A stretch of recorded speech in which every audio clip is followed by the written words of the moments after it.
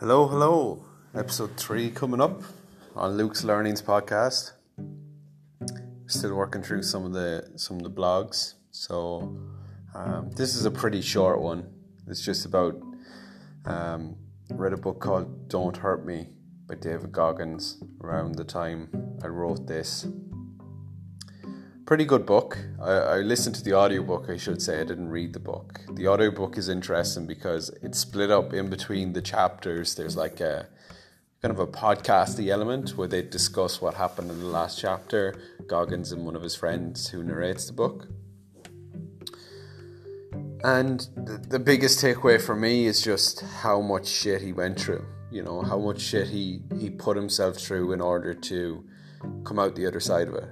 And get away from that life that he was living before he found the Navy SEALs, before he did all this kind of cool shit like running ultra marathons and setting records for pull-ups.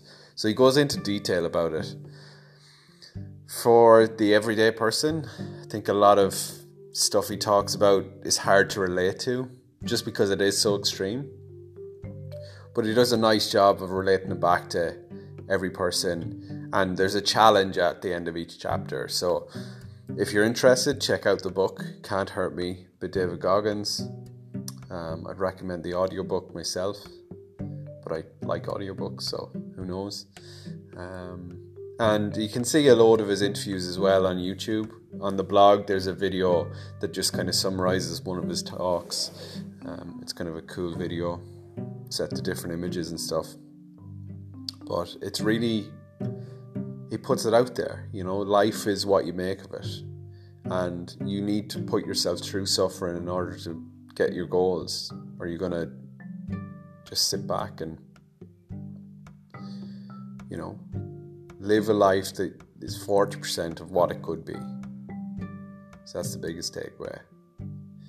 So, without further ado, enjoy your Saturday. And here is blog number 3 in podcast form. Peace.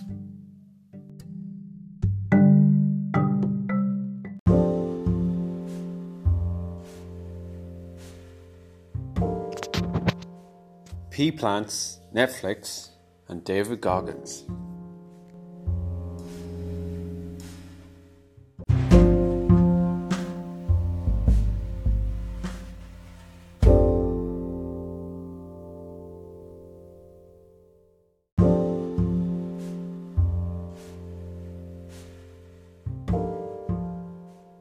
A recent study by Professor Monica Gagliano from the University of Sydney suggests pea plants can learn from past experiences and potentially form memories, just like Pavlov's dogs. The pea plant study consisted of blowing a fan in the direction of a plant and following that with a light stimulus from the same direction.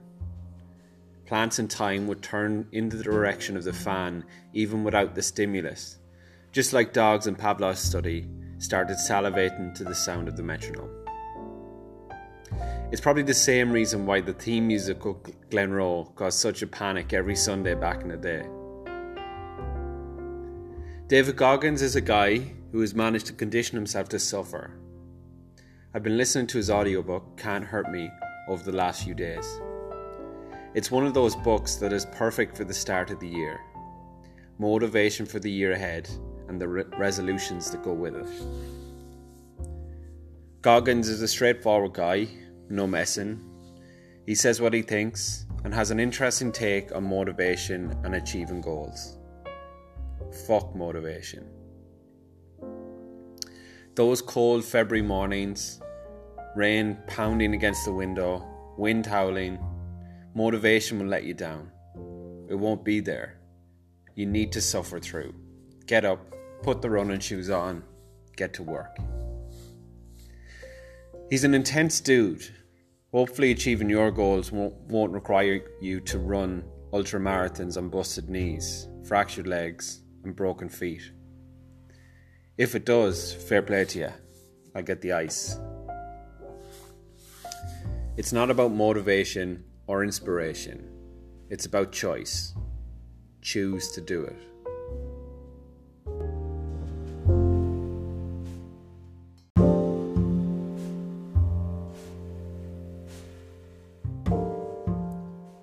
You choose.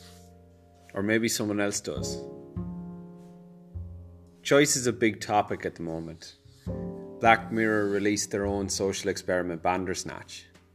It's a feature-length digital experience where you get to choose your own adventure and try and navigate programmer Stefan's life.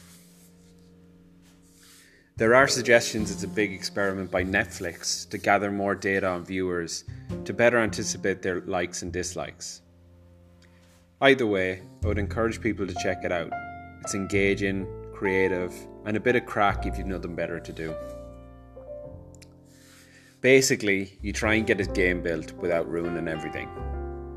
It's addictive and infuriating. You have a few seconds to choose what to do next. Most of the time, there isn't an obvious correct answer. All you can do is make the best possible decision with the information at hand. No point stressing too much. Art imitating life. Luckily for Stefan, you can jump back in time if you don't like the ending. I can only apologise to Stefan for fucking up his life repeatedly.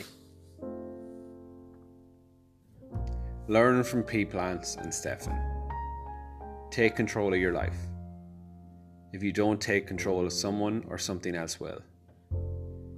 Probably some mad fucker like David Goggins. Happy Saturday, folks. Get after it.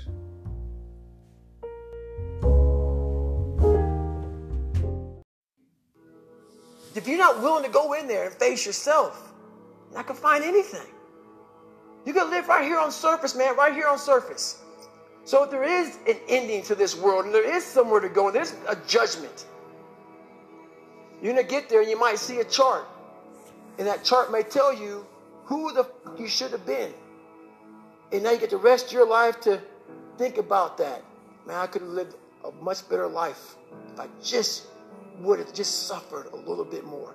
If I just would have went in that and realized I had so much more. But fear and the 40% and living here versus living here, being afraid, stopped me.